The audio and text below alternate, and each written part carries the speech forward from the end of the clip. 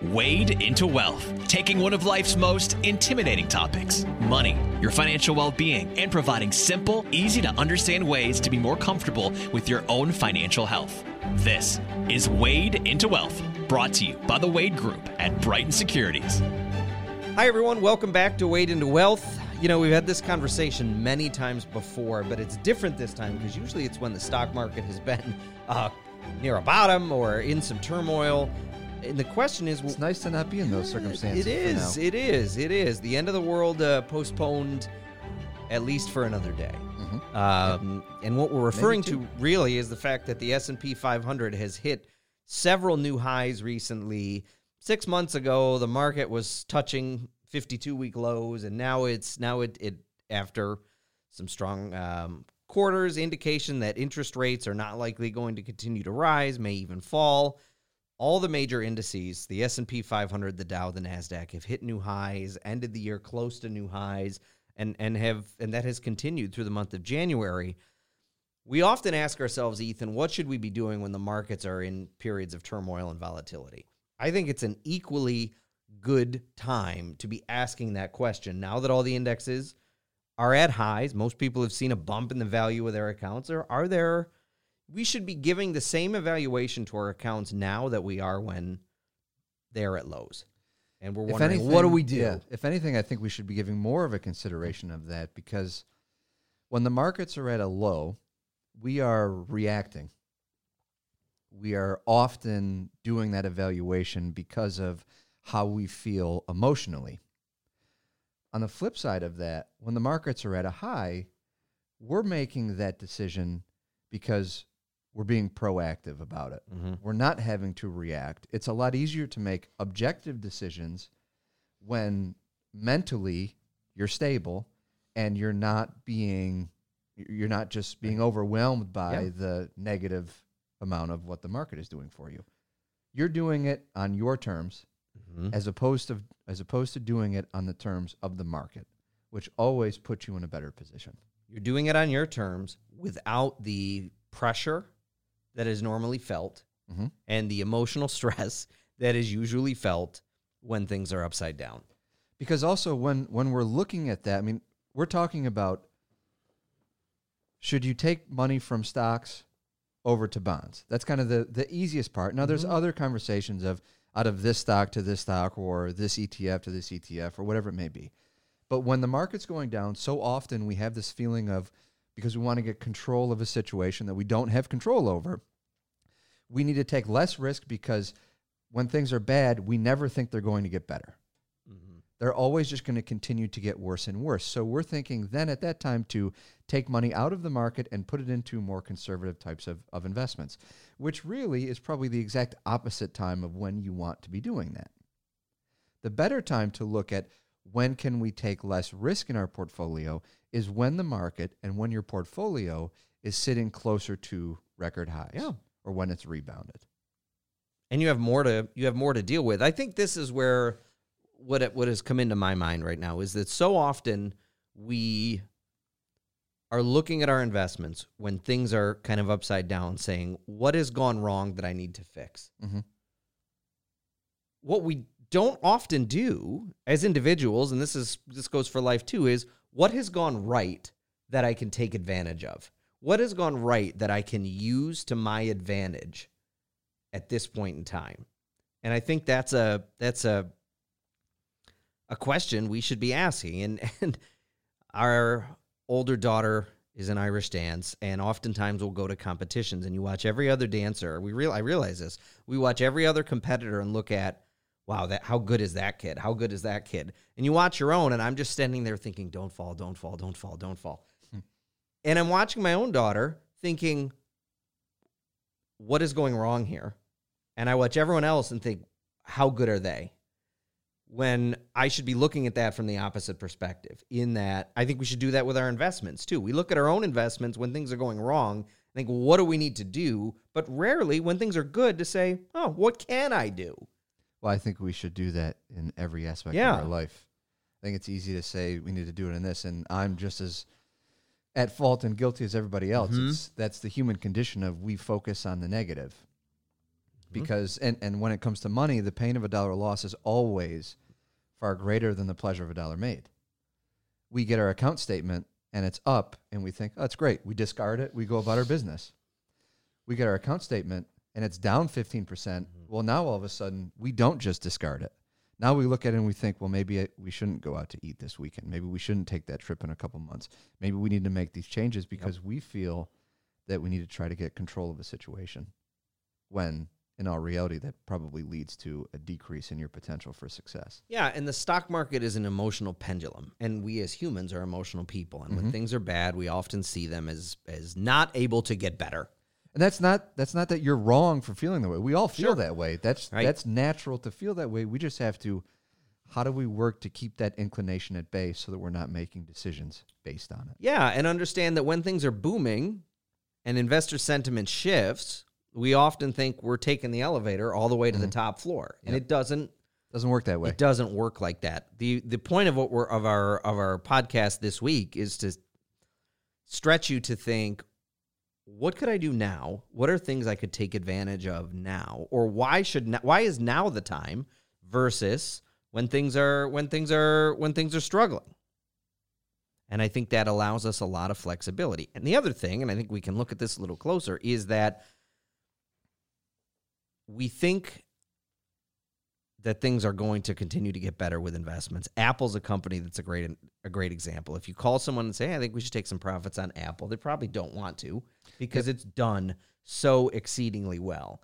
I think of Apple as like the 108-year-old man that gets interviewed on TV that has drank, a shot of whiskey and smoked all his life, and he lives a long time, and everyone thinks, oh, yeah, if they can have whiskey every day and a cigarette, live to 108, well, it must work for everyone. That person's an outlier because what isn't around is the other 98% of people that drank whiskey and smoked for the course of their lives that didn't make it to 108.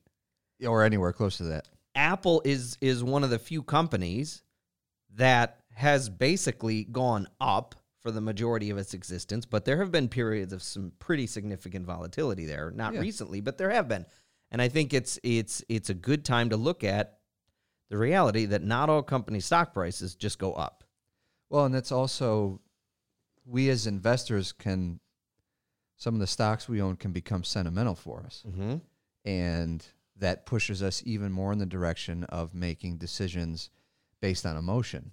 And you're right, Apple's like the overarching theme that if you talk to somebody about selling Apple, they don't want to.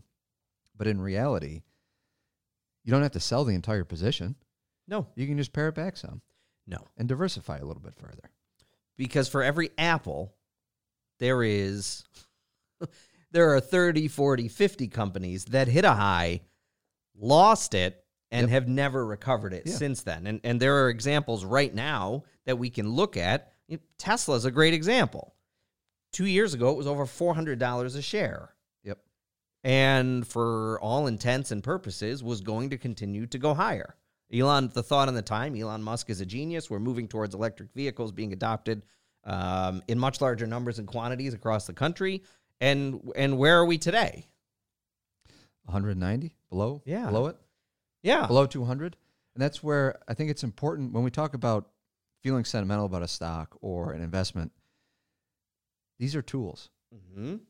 And when we boil it down, these are tools that allow you to have peace of mind and to live the retirement that you want to have, or to gift money to your heirs, or whatever the purpose is that you're investing money. It is a tool to help you accomplish an objective. We always have to remember they're tools. Mm-hmm. That stock will not love us back. When it goes down, it's not going to appeal to us. When it goes up, it's not going to buy us roses and gives us hugs. It will not love us back. We have to remember that these are a tool to help you accomplish your goals. And as much as we preach leaving the emotion out of it when things are bad, we have to do the same when things and the markets are doing well. It's a lot easier to do it when things are going well. Yeah, it is. If we can get past feeling the pressure to react. If we can get past that initial hurdle or inertia of, hey, everything's going well, it's just going to continue to, and think, all right, what can I do today? Because things have gone well for a while, and I've got more money, I've got some profits that are available. What can I do today that will put me in a better position either for success or to have less anxiety in the future because something bad has once again happened. And the reality is something bad is going to happen at some point in time. Yep. We just don't know when it is or what it will be. We don't know when it is. And no one does. So what are conversations that you're having right now with people around this topic? Well, it's easy to revisit the clients who I remember, it was end of October when the market had August, September, Yes. October, really, really challenging months, where we would have had conversations to let's stay the course. Mm-hmm. Well, now it's a lot easier to look and say, you know what, let's peel back some of your stock investments that have rebounded really nicely, and now let's make some of the shift to those conservative investments that we didn't decide to do 3 or 4 months ago because of where the market was sitting, but now where it is, let's go do that. And we don't have to, it's not a one-size-fits-all approach. Every client's going to be a little bit different. Sometimes it's, do you have an investment that you bought 5, 6, 7 months ago that has wildly exceeded your expectations? Mm-hmm. Can you trim some of the money off of it, not sell all of it? But what if you take the gains that you've made and reset it to the original investment that you had? And that, is easy for you and I to understand that. You bought an investment for $10,000. Today it's worth $15,000. You bought it maybe 6 months ago. We didn't anticipate it would go up that much in such a short period of time. 50% return over 6 months. But you put in 10, it's worth 15. Why not take the 5 off the table? Yeah. Reset it back to the original 10,000 that you put in there and diversify or make it a little bit more conservative if you're an investor who gets nervous when the market goes down. It's a great time to look at the outliers and the good outliers in your portfolio. Yep. Are there investments you have that have outpaced the market significantly in a short period of time? And we're not saying get rid of them, but those are good candidates to take a profit on. If you've got something that's up 50% over the last 6 months or up 150% over the last 3 years, it may be worth taking a look to see, are there profits I can take here and do something else with it? And the nice thing about that is there's always that twinge of, I don't want to say guilt or regret when the market's bad and maybe we sell a losing investment. Yep. I can hear it sometimes in someone's voice. They understand it's the right thing. They're not necessarily thrilled about it. You can hear that. It's kind of like resignation in someone's voice. Like, all right, we got to move on. I get it. I understand.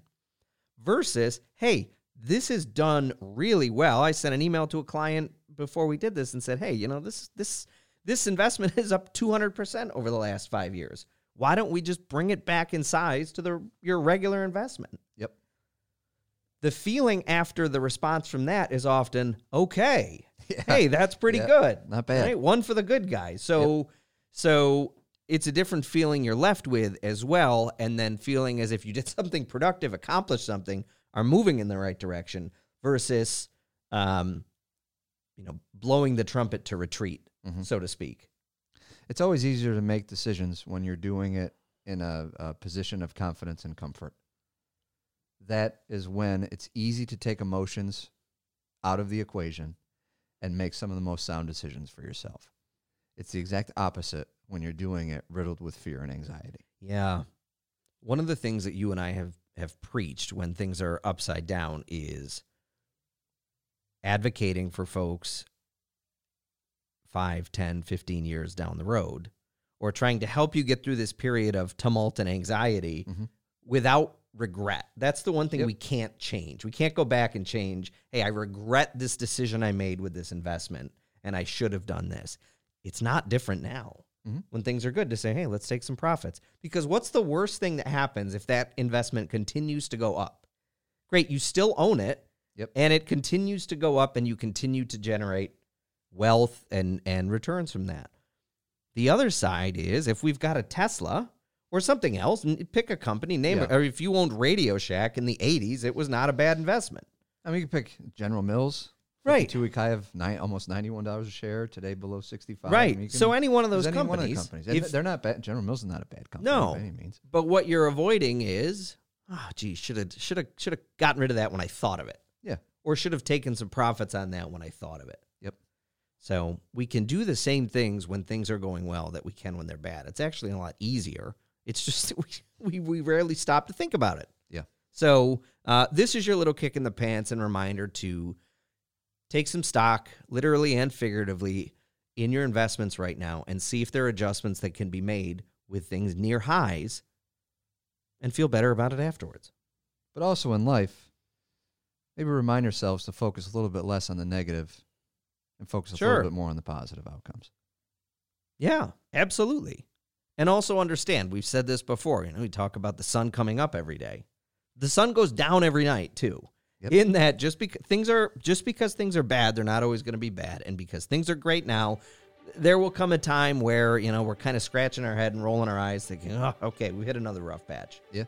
Okay? We should be continually evaluating where we are and are there things we could take advantage of. And now's a great time to do that. It's an excellent time. Contact the Wade Group at wadegroup@brightonsecurities.com or find them on Facebook or Twitter at The Wade Group. Thanks for listening to Wade into Wealth, brought to you by the Wade Group at Brighton Securities.